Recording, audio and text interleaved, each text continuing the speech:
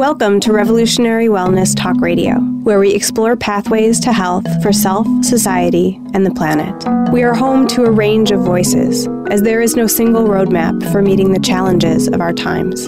Tune in each week to expand your perspective, deepen your attention, and cultivate practices that support personal, communal, and global health.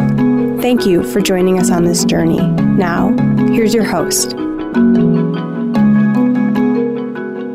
Welcome, everyone. I'm Annie Levin, and this is Precipice, a show that aspires to stand at the edge of what we know, what we understand, what's familiar or comfortable, to see what conversations emerge from there.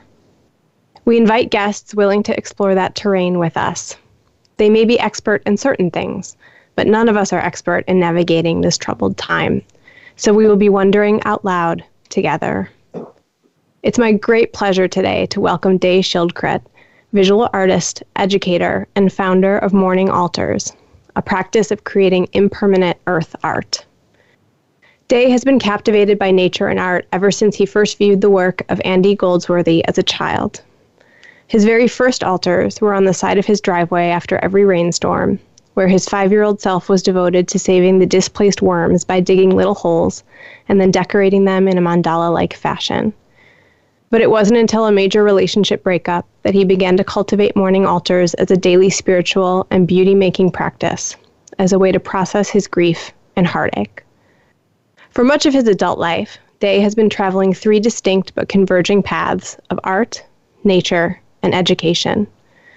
On the artistic road, he worked on and off Broadway from 2001 to 2007, all the while building nature-based art installations at festivals and venues such as Burning Man, Lightning in a Bottle, and the Wisdom 2.0 conference, among others.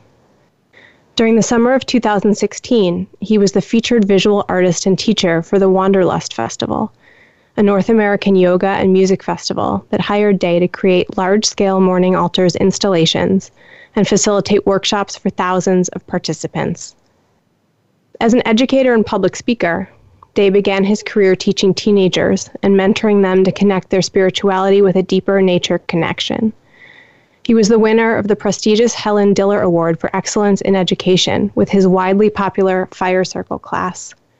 For over 10 years, he gathered hundreds of students around a fire to learn about ancestry, spirituality, responsibility, and impermanence. Day is also the founder of Legacy as Livelihood, a creative purpose mentor practice, and the Break Free Lab, a nationally touring workshop designed for creative and spiritually minded people who long to find their creative purpose and live a life devoted to serving their creative calling. While Day has been building earth altars his entire life, he has been building an altar every morning as a practice for the last 5 years inside Wildcat Canyon in Richmond, California. Inspired to share the benefits of this daily practice, he has gathered communities all over the U.S. and Canada to attend his altar and mandala making workshops. To date, Morning Altars has inspired thousands of people of all ages from all over the world to create impermanent earth art.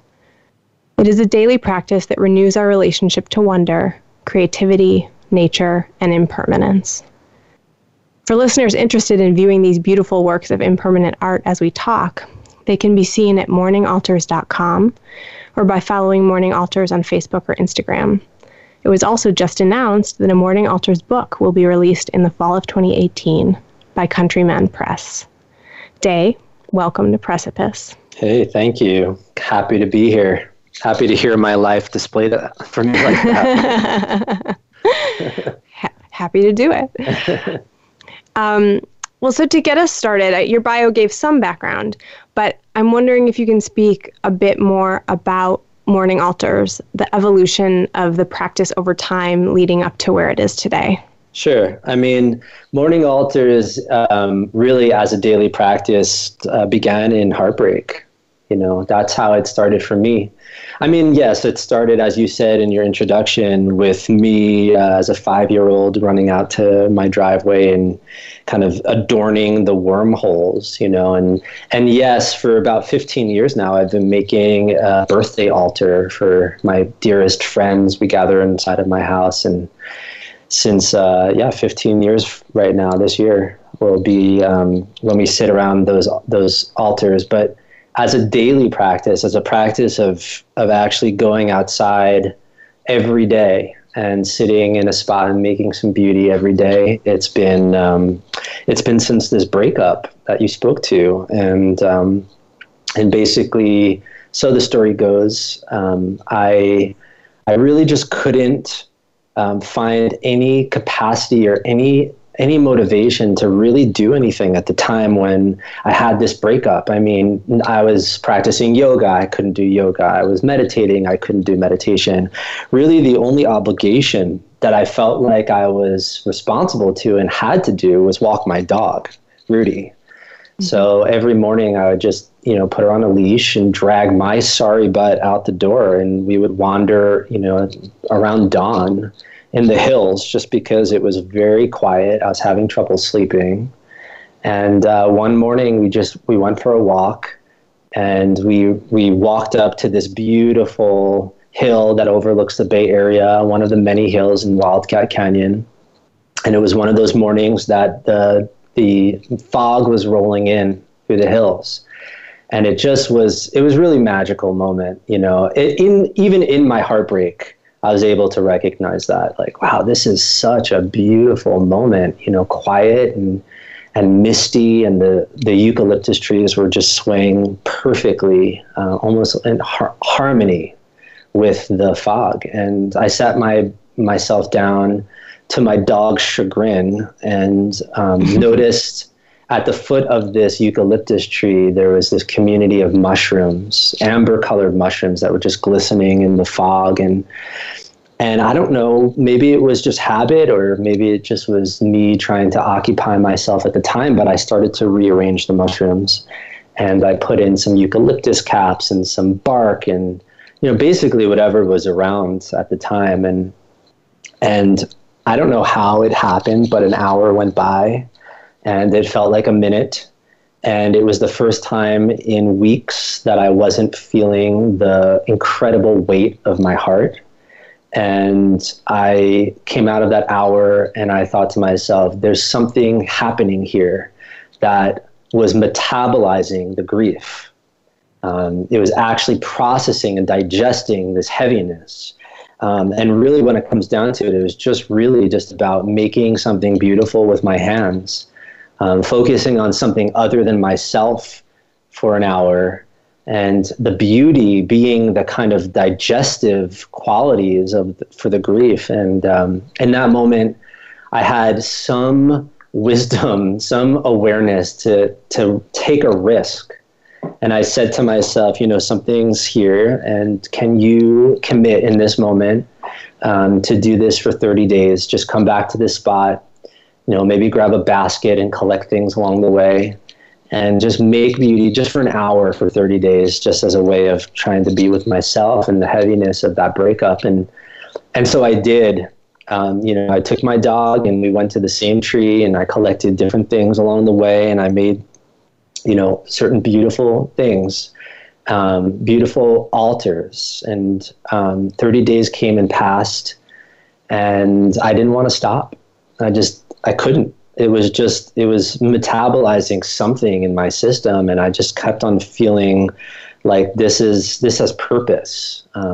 There's a balm, BALM, for my heart, and also it's activating some kind of creative energies that is just really healthy for me and connecting me to this new place I was living. And eventually I had, because it was on a public path, I had neighbors and people trekking on the path kind of start to get used to me as a figure who was making beauty on that path. And so I haven't stopped, and that was about 5 years ago as a daily practice. And there's been hundreds, if not thousands of altars built, and many stories, and a lot of really valuable wisdom that's come out of this little engine that could practice for me. And so I'm really humbled to be in this conversation right now and to be receiving the attention that this is, just simply because, on its origin is just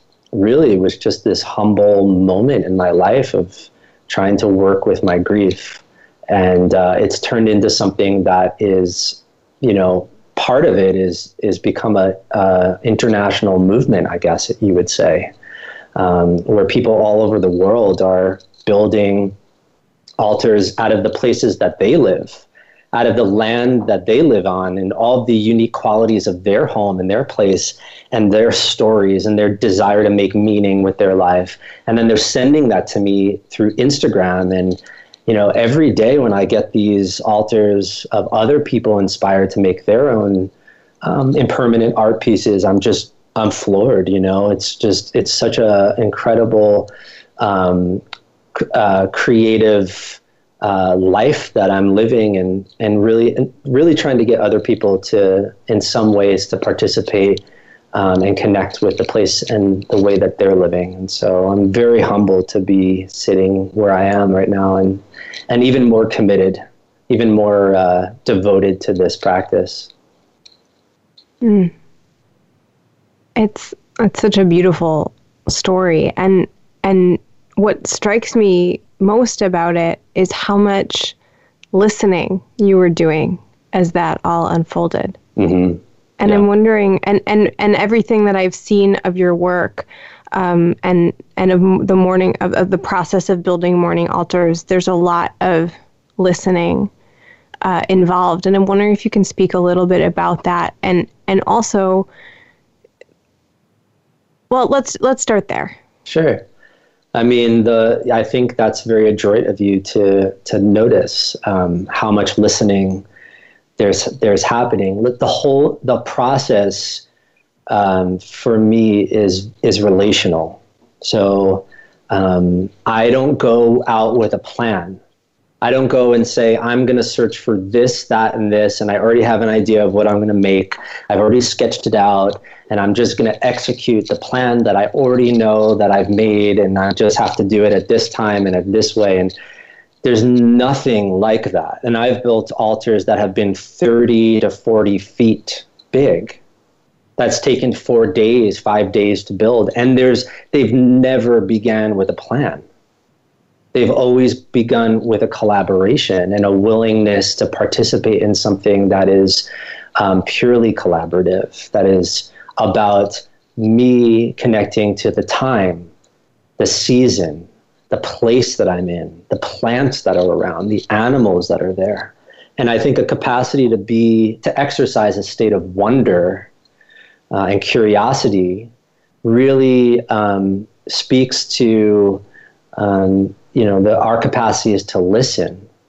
And that's why I'm always surprised with what I'm able to produce. And I tell people that if I actually thought about it ahead of time, if I actually tried to sketch out what I was going to do, I mean, they would look ridiculous. They would look horrible, in my opinion. But the fact that there's that I'm in many ways stepping outside of myself and trying to connect with many different elements and just trying to listen. And, even when it comes to the color on the altars and what colors want to play together, what shapes want to emerge. And, I just spent like the last 2 days building a piece here by the creek where I live. And there was a lot of both listening and a lot of patience and frustration that was coming through, because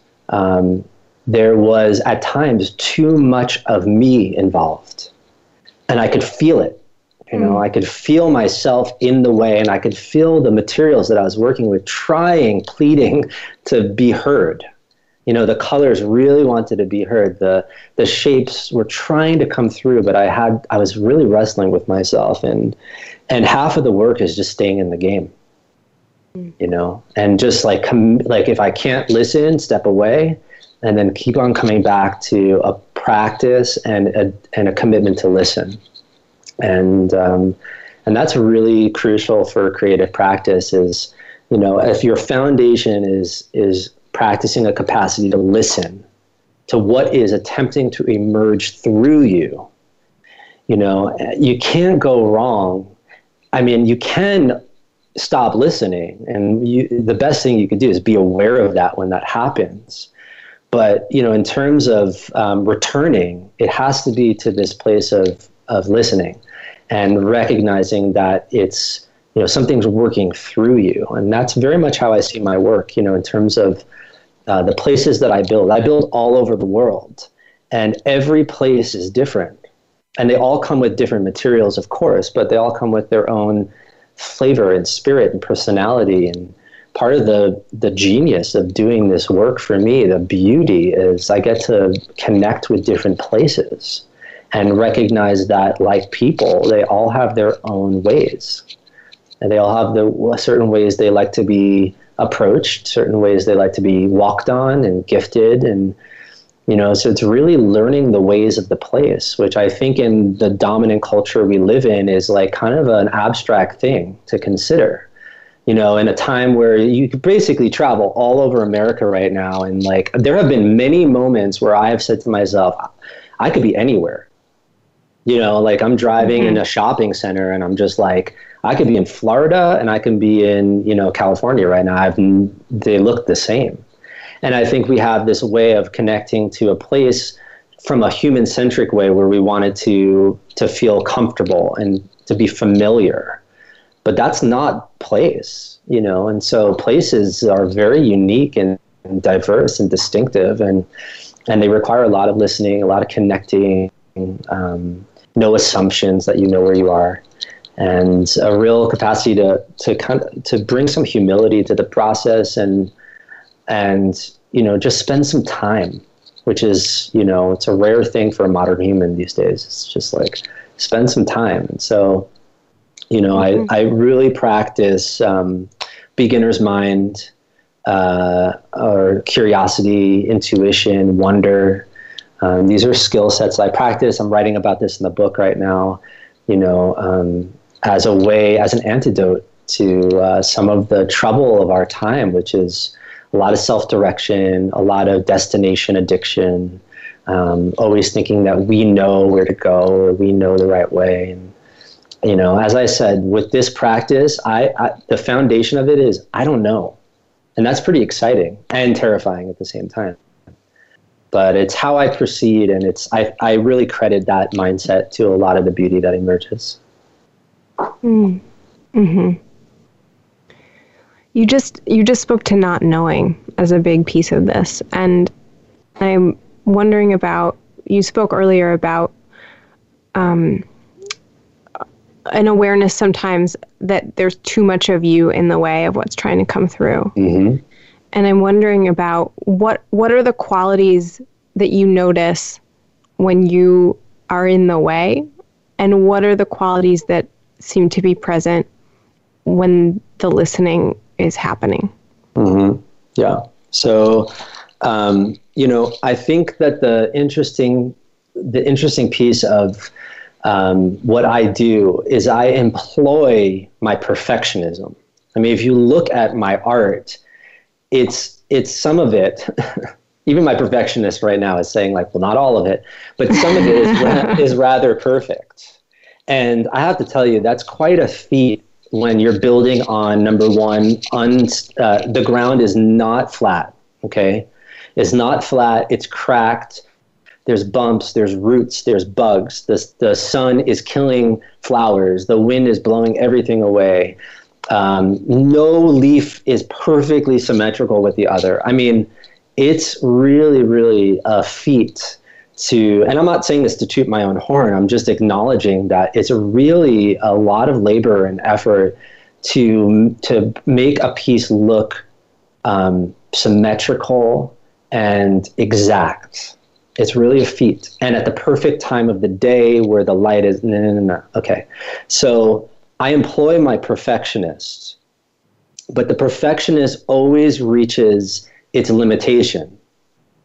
So that's the beauty of this practice for me, is that, if I built inside my house on a wood floor, I would work on a piece for weeks, and if I didn't build out of living objects, let's say I built with, not natural material, my perfectionist would just have no boundaries, and I would just work on one thing endlessly.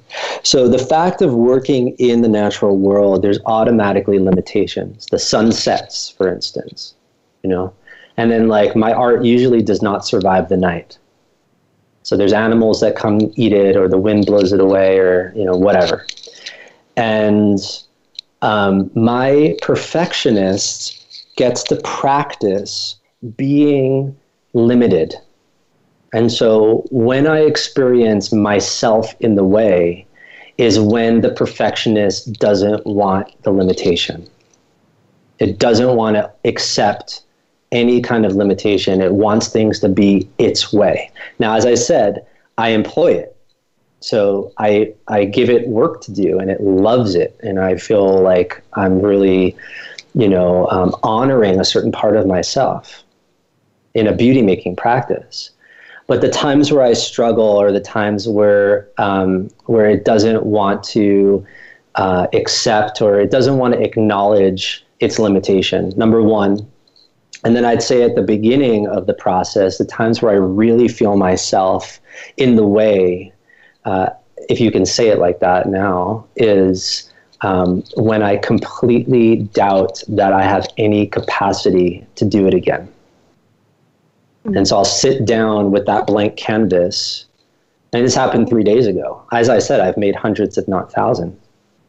And I sit down again with my material, with the canvas. I'm very familiar with the movements of my work. And I still have the voice that arises inside of me that says, well, maybe this time is not going to happen. And so there's no willingness that arises. It's just a lot of fear that comes in. And so when that happens, as it did, as I said 3 days ago, my role becomes to invite that doubt and that fear and that hesitation, but like a deep hesitation, to a much more diverse experience.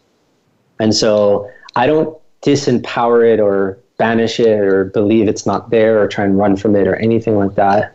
What I do is I, in some ways, just sit with a little bit more commitment and gracefully say to it, hey, I hear you. I hear that this is what you believe. There's something bigger happening right now. You're more than welcome to be here. Sometimes you really, push me in the right direction. Sometimes you don't. But there's other voices that are going to be equal to yours right now. And so that's just the way it's going to be. And you're more than welcome to express your voice as long as they can express theirs. And so I become, in a way, kind of a facilitator of diversity. And so, when I can't do that and I just am convinced that it's all one thing, like fear or doubt, that's also times where I just completely lose it. And when I'm able to really, in some ways, court the diversity into my process, that's when I'm able to let something else through. And then then I have that next step of just, as I said, employing my perfectionist, and then that has its own challenges too. So every step of the way comes with a lot of risk. No, not planning anything always comes with a great risk. There's no guarantee, but I've become rather strong and skilled, more and more, well-practiced, I would put it, in a willingness to carry the practice forward. So I'm committed is another way of saying it. And I get to practice, sometimes, mostly, I'm rather blessed, mostly producing pieces that I am in love with, and then occasionally not. And that's life, it's being human. So you don't always get what you want. Mm-hmm.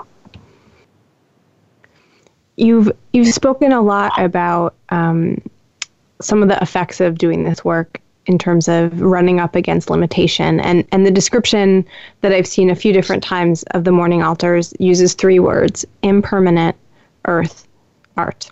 Mm-hmm. And it strikes me that each of those words is carrying a lot. Mm-hmm. And if we presume for a moment that or not even if we presume, it's clear that this process emerged from a type of listening. Mm-hmm. And so if this came to be because you were listening for something and something came through, it's interesting that this is what came through at this time and in this place. Totally. And I'd be curious to hear a bit. We're getting close to break time. Actually, let's take a break and then we'll come back to this question because I don't want to have to truncate the answer. Sounds good. So we're going to take a short break. My guest today is Day Schildkret, visual artist, educator, creativity coach, and founder of Morning Altars, a practice of creating impermanent earth art that will be the subject of the forthcoming book, Morning Altars, published by Countryman Press. You can view examples of Morning Altars and learn more at morningaltars.com, and you can follow Morning Altars on Facebook and Instagram. And we will be right back.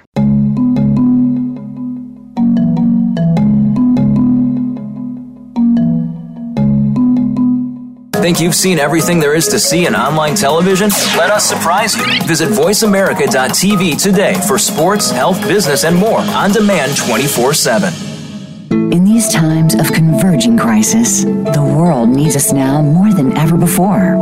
Revolutionary Wellness Magazine is devoted to amplifying inspiring voices, facing challenging realities head-on, opening up new places of power, and inviting curiosity about the paths we might take toward personal, communal, and global health. The magazine aspires to help us become the change we wish to see in the world, co-creating the more beautiful world we know to be possible. Join us on this journey. Log on and subscribe to Revolutionary Wellness Magazine today at revolutionarywellnessmagazine.com. Your life, your health, your network. You're listening to Voice America Health and Wellness.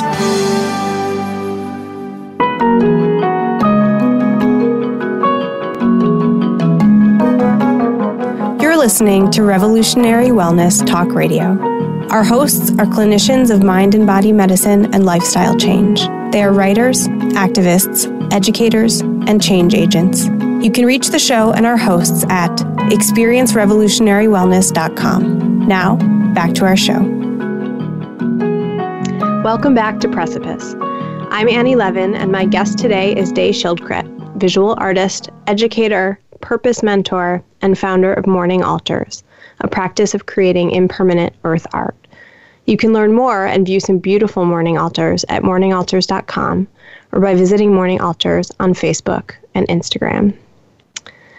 Before we jump into the earlier discussion, Day, I wanted to mention that you just announced that Morning Altars book is going to be coming out in fall 2018. I'm wondering if you can tell us a little bit about that. That's really exciting. Yeah, I just announced it yesterday, actually. So we are hot off the presses right now.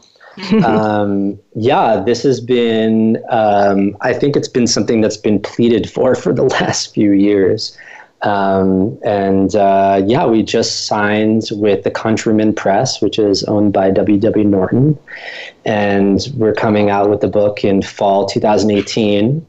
And the book is going to be a few different things that are central to Morning Altars. I think the first thing, of course, is super rich, beautiful photographs of the altars, full bleeds. It'll have kind of an editorial feel to it. I want people to be enchanted with the photography. So that's number one.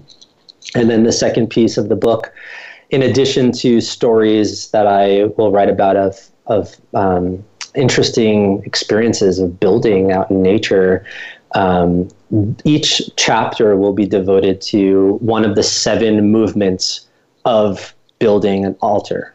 So in my work, I've come to understand that there's 7 movements to what I do.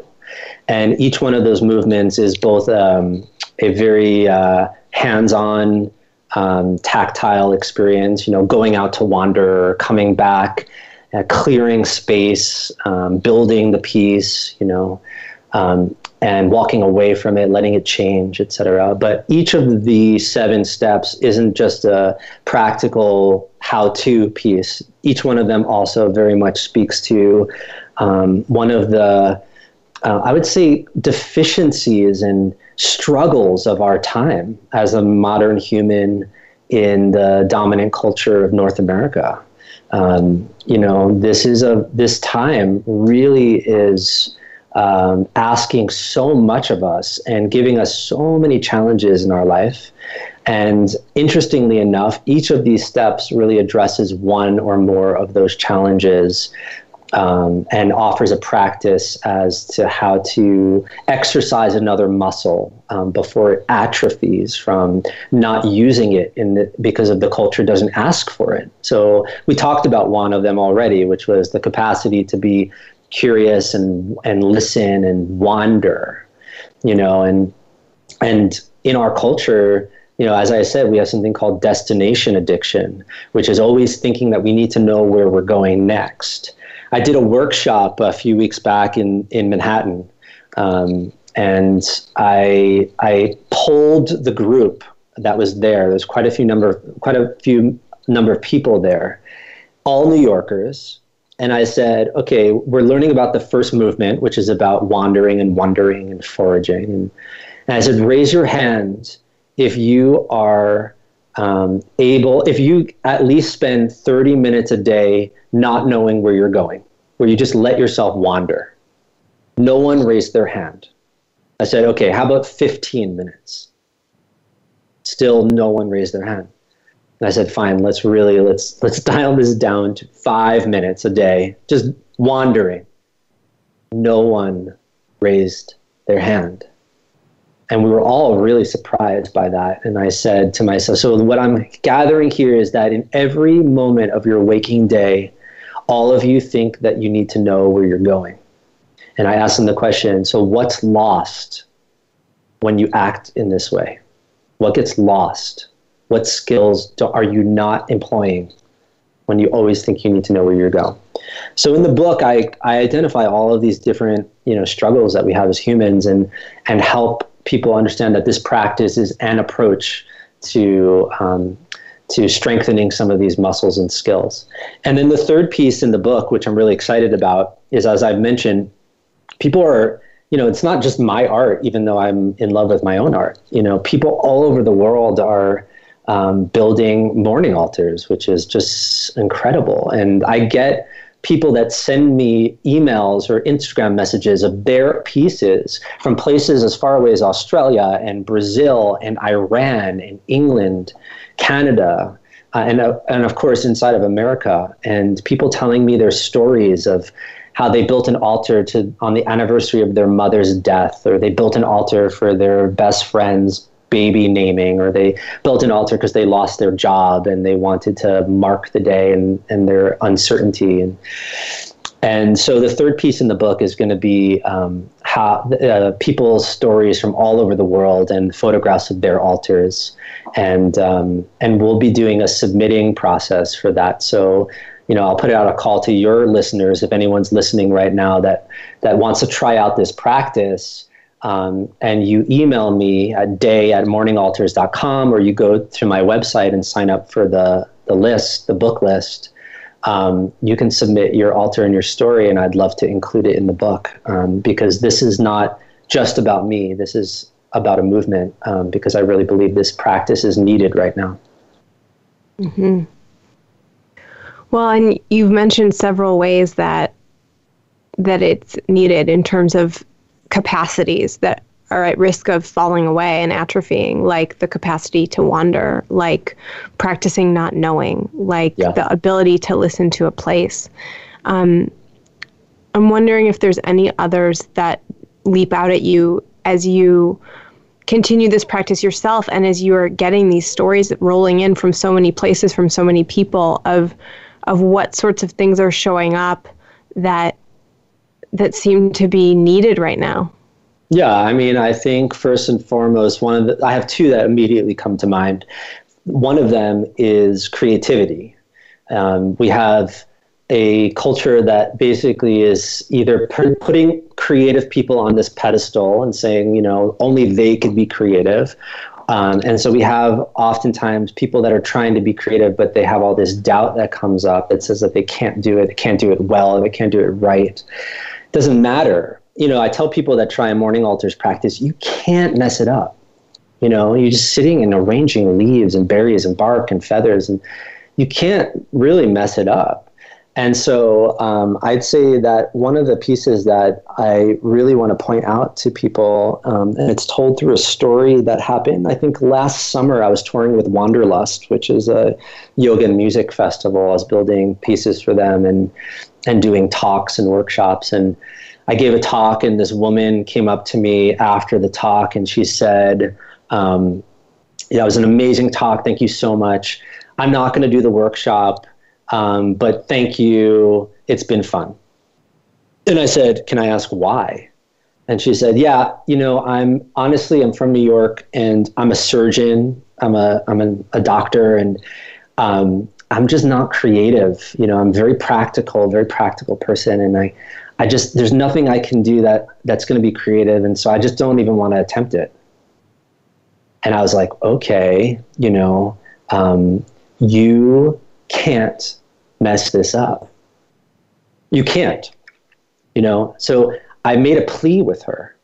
And I said, will you just at least attempt it? And all I'm going to say to you is just once you gather material, will you just start in the center and ripple out? Will you just start tiny, make a circle with something, and then just start to build off of there? Will you at least try it? Please. And I'm pretty persistent. So she eventually agreed, and I let them go off and build. And at the end of our workshops, we do kind of an art tour, an altar tour, where we get to listen to everyone's stories of what it was like to build it, and we get to listen to what their blessing is for the altar, because it always has a deeper meaning. It's not just about randomly making something. And so we happened to just go to her altar as the first one. And we looked down, and it's quite remarkable what I saw. And I said, okay, the floor is yours. Why don't you explain to us what this is and how it got made? And I think she got out maybe 4 words before she started to cry. And we witnessed her cry, really witnessed her in her grief for just maybe 30 seconds to a minute. And then she said, I didn't think I could do this. But once I realized what I was doing, it was too late. And she said, and so I didn't even understand why I was doing this until right now. She said, but this altar is devoted to my parents who died. Both of them died this year. And she said, and I haven't had an opportunity to really grieve their loss and to tell their story. And she said, but I feel like I just did that with this image on the floor, on the earth. And she went on to talk about her parents and how there was symbols on the altar for them. And it was just this moment of like, wow, someone who really thought that they were not a creative person put their hands to something and were surprised by what came through, and all of this stuff came through them. So that's just one piece of it. I have many stories like that I can talk about. And then another piece, of course, to speak to the times that we live in, is the piece of impermanence. Is to be able to create something so beautiful that, at least for me, I fall in love with every time. I look at the piece and I say, oh man, I so wish this could last forever. I so wish I could just have all my friends here right now and people could see it in person. And I know that I can't. And, I was asking myself that this morning when I woke up. I actually had this question in my mind. Why create anything if you know it's not going to last? Mm-hmm. I actually asked myself that this morning. And I really believe the response is found in the time and place that we are living in right now. At such a time of uncertainty and such a time of not knowing where we're going. Why is relating to something being impermanent, knowing it's not going to last, why is that actually, that relationship, a skill? Why is it needed right now? I have many stories of times where I've spent 8 hours building something, and then in 2 seconds, the wind comes and sweeps it away. Mm-hmm. And there's a skill that because I'm practicing it every time it happens. It doesn't mean it's getting easier. It just means I'm cultivating a little bit more grace in my response to the uncertainty and change. So when I experience uncertainty or I experience the impermanence of my art, as opposed to approaching it like an amateur, where like it happens and I'm totally like surprised and I can't believe it, and I'm really only just being in what I want and my preference for things, and I'm fighting the impermanence of it. I go in already knowing this practice is impermanent, that of the hundreds or thousands of pieces that I've built, none of them remain. I mean, yes, there's photographs of them, but the actual earth, the berries, the bark, the leaves, they're all returned back to the earth. And there's something really very, very healthy, human about seeing that happen. All of the thing that you love, knowing it's not going to last forever, and loving it anyway. And you mentioned at the beginning of the show, that I and you also learned with Stephen Jenkinson of the Orphan Wisdom School. And that's, I've learned a lot of that from him. The capacity to love something and to know it's not going to last forever. And so this practice is deeply aligned with that. And I believe, especially today, with all the uncertainty around our political uncertainty and, war and, our economic climate and it's in the air, it's thick in the air right now. I mean, this is, I think, what your show is devoted to. Mm-hmm. And yet, the thing that's never changed is that it's always been impermanent. And life's always been that it's not going to last forever. And yet our purpose in this life is to make sure that it continues beyond us. It continues beyond our life. And so that's the ripples I'm looking to put out into the world, especially with this art, is, how can beauty feed life? And what does it mean to make something that's not going to last and to still do it anyway?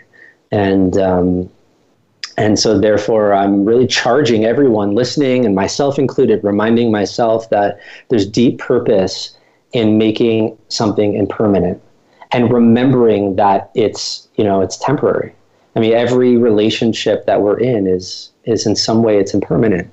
And to practice to being inside of that recognition, it's really a different way of being alive. Mm-hmm.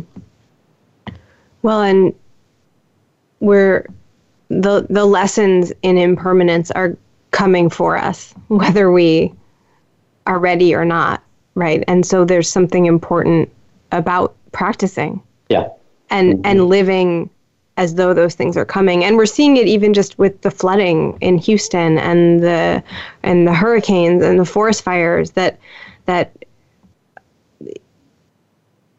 we don't get to escape that nothing lasts. Yeah. And yet we also don't get to stop proceeding with beauty making. Mm-hmm. And I think the key is where those two things meet. Knowing something's not going to last, or knowing we're at the edge, at the precipice of uncertainty, and making beauty there. Making something gorgeous at that edge. As you said, I used to work in the theater, and I've seen a little bit of great theater and a lot of terrible theater. And I think this is true for most art that I've witnessed in my lifetime. So much of it is not built at that edge. Mm-hmm. It's not built at the edge of not knowing. It's built someplace safe and with too much knowing. And I have committed my life, and I'm pleading with many people that are listening to me to consider building your beauty at the edge of uncertainty. Build your beauty there. And yes, fear is there. And yes, doubt is there. And as I said, it's all there. There's also, incredible magic and aliveness that lives there. And that place needs our beauty.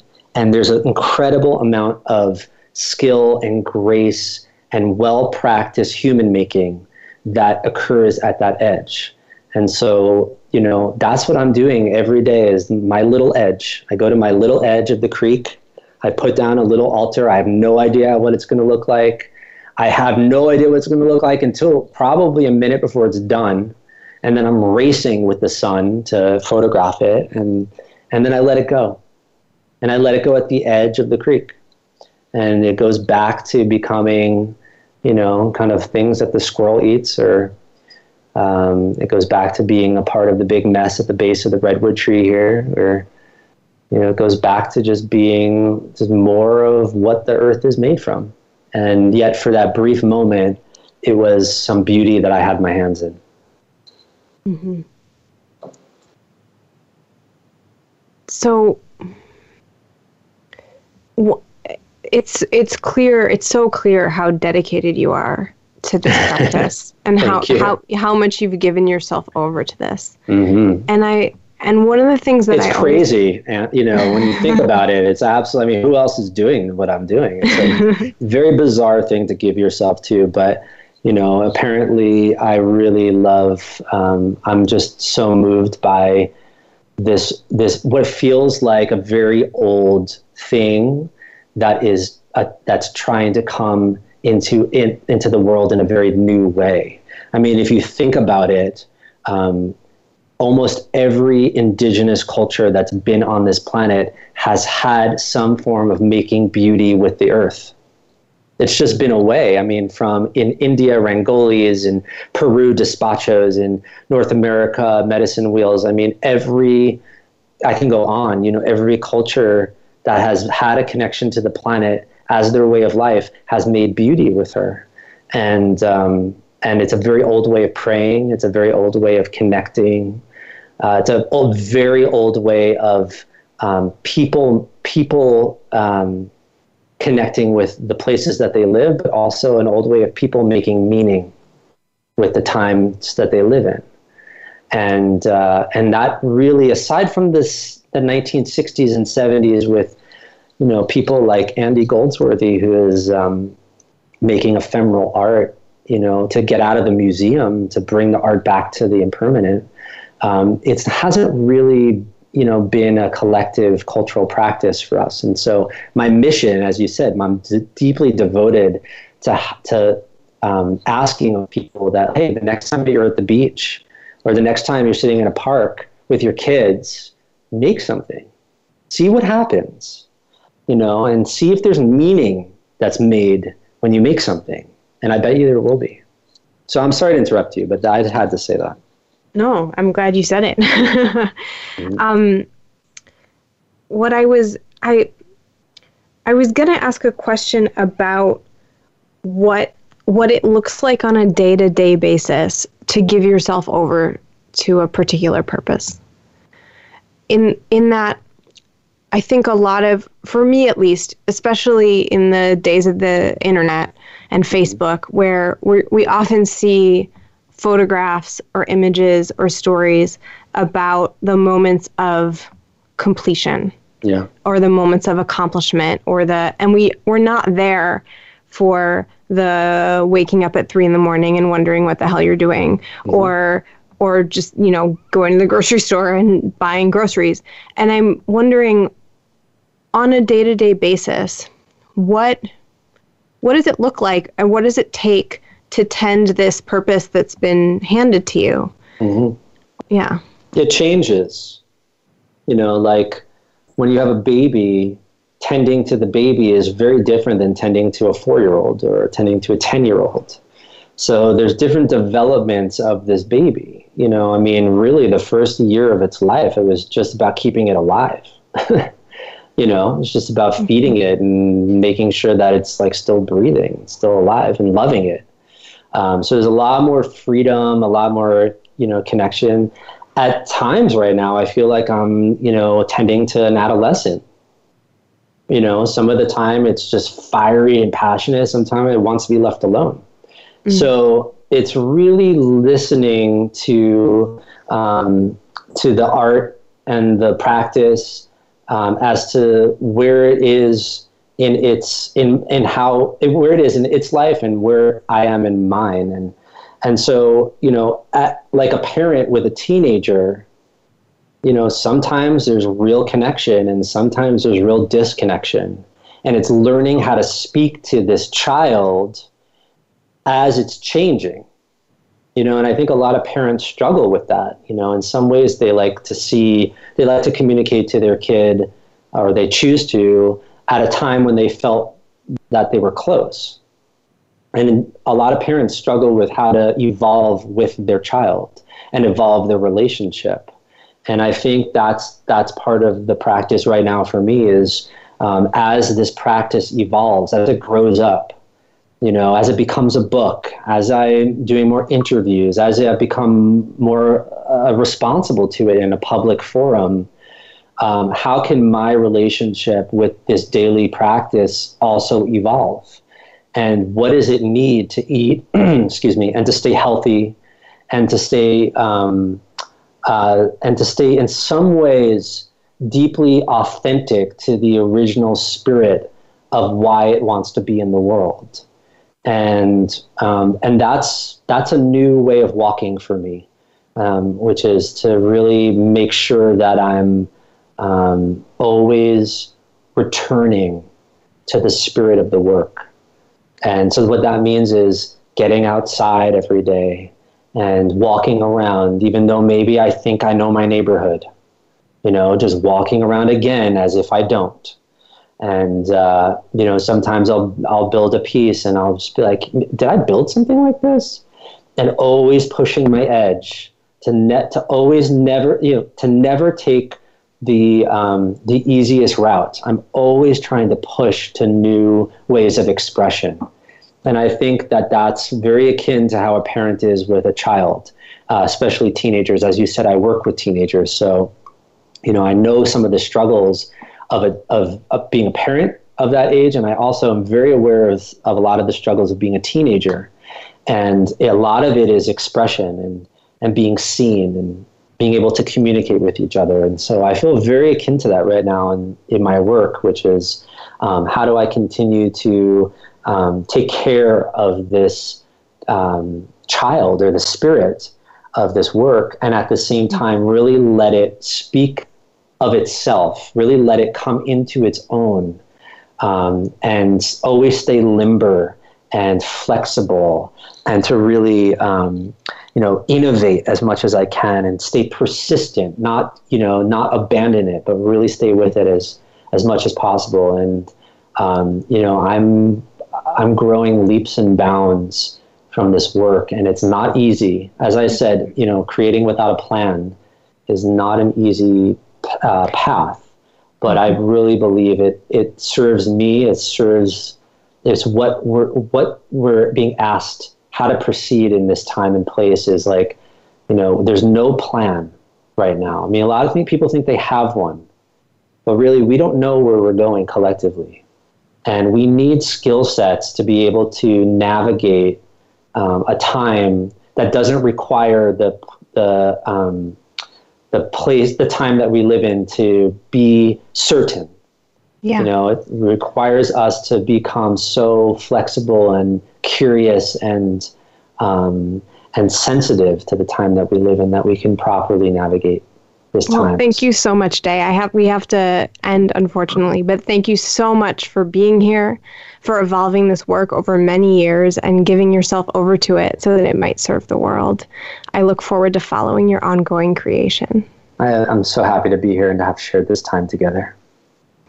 My guest today has been Day Schildkret, founder of Morning Altars. You can learn more about Morning Altars at morningaltars.com or follow Morning Altars on Instagram and Facebook, and keep your eyes peeled for the Morning Altars book scheduled to be released in fall of 2018 by Countrymen Press.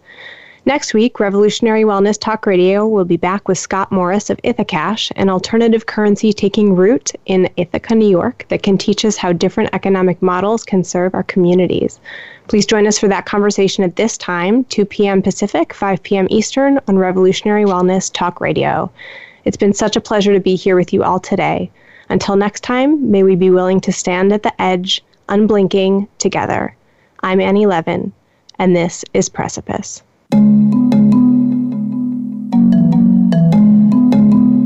Thank you for opening your heart and mind to new ways of seeing, to greater degrees of compassion, and to pathways to health for our world with Revolutionary Wellness Talk Radio. Join us next Thursday at 2 p.m. Pacific, 5 p.m. Eastern Time to expand your perspective, deepen your attention, and cultivate practices that support personal, communal, and global health on Voice America's Health and Wellness channel.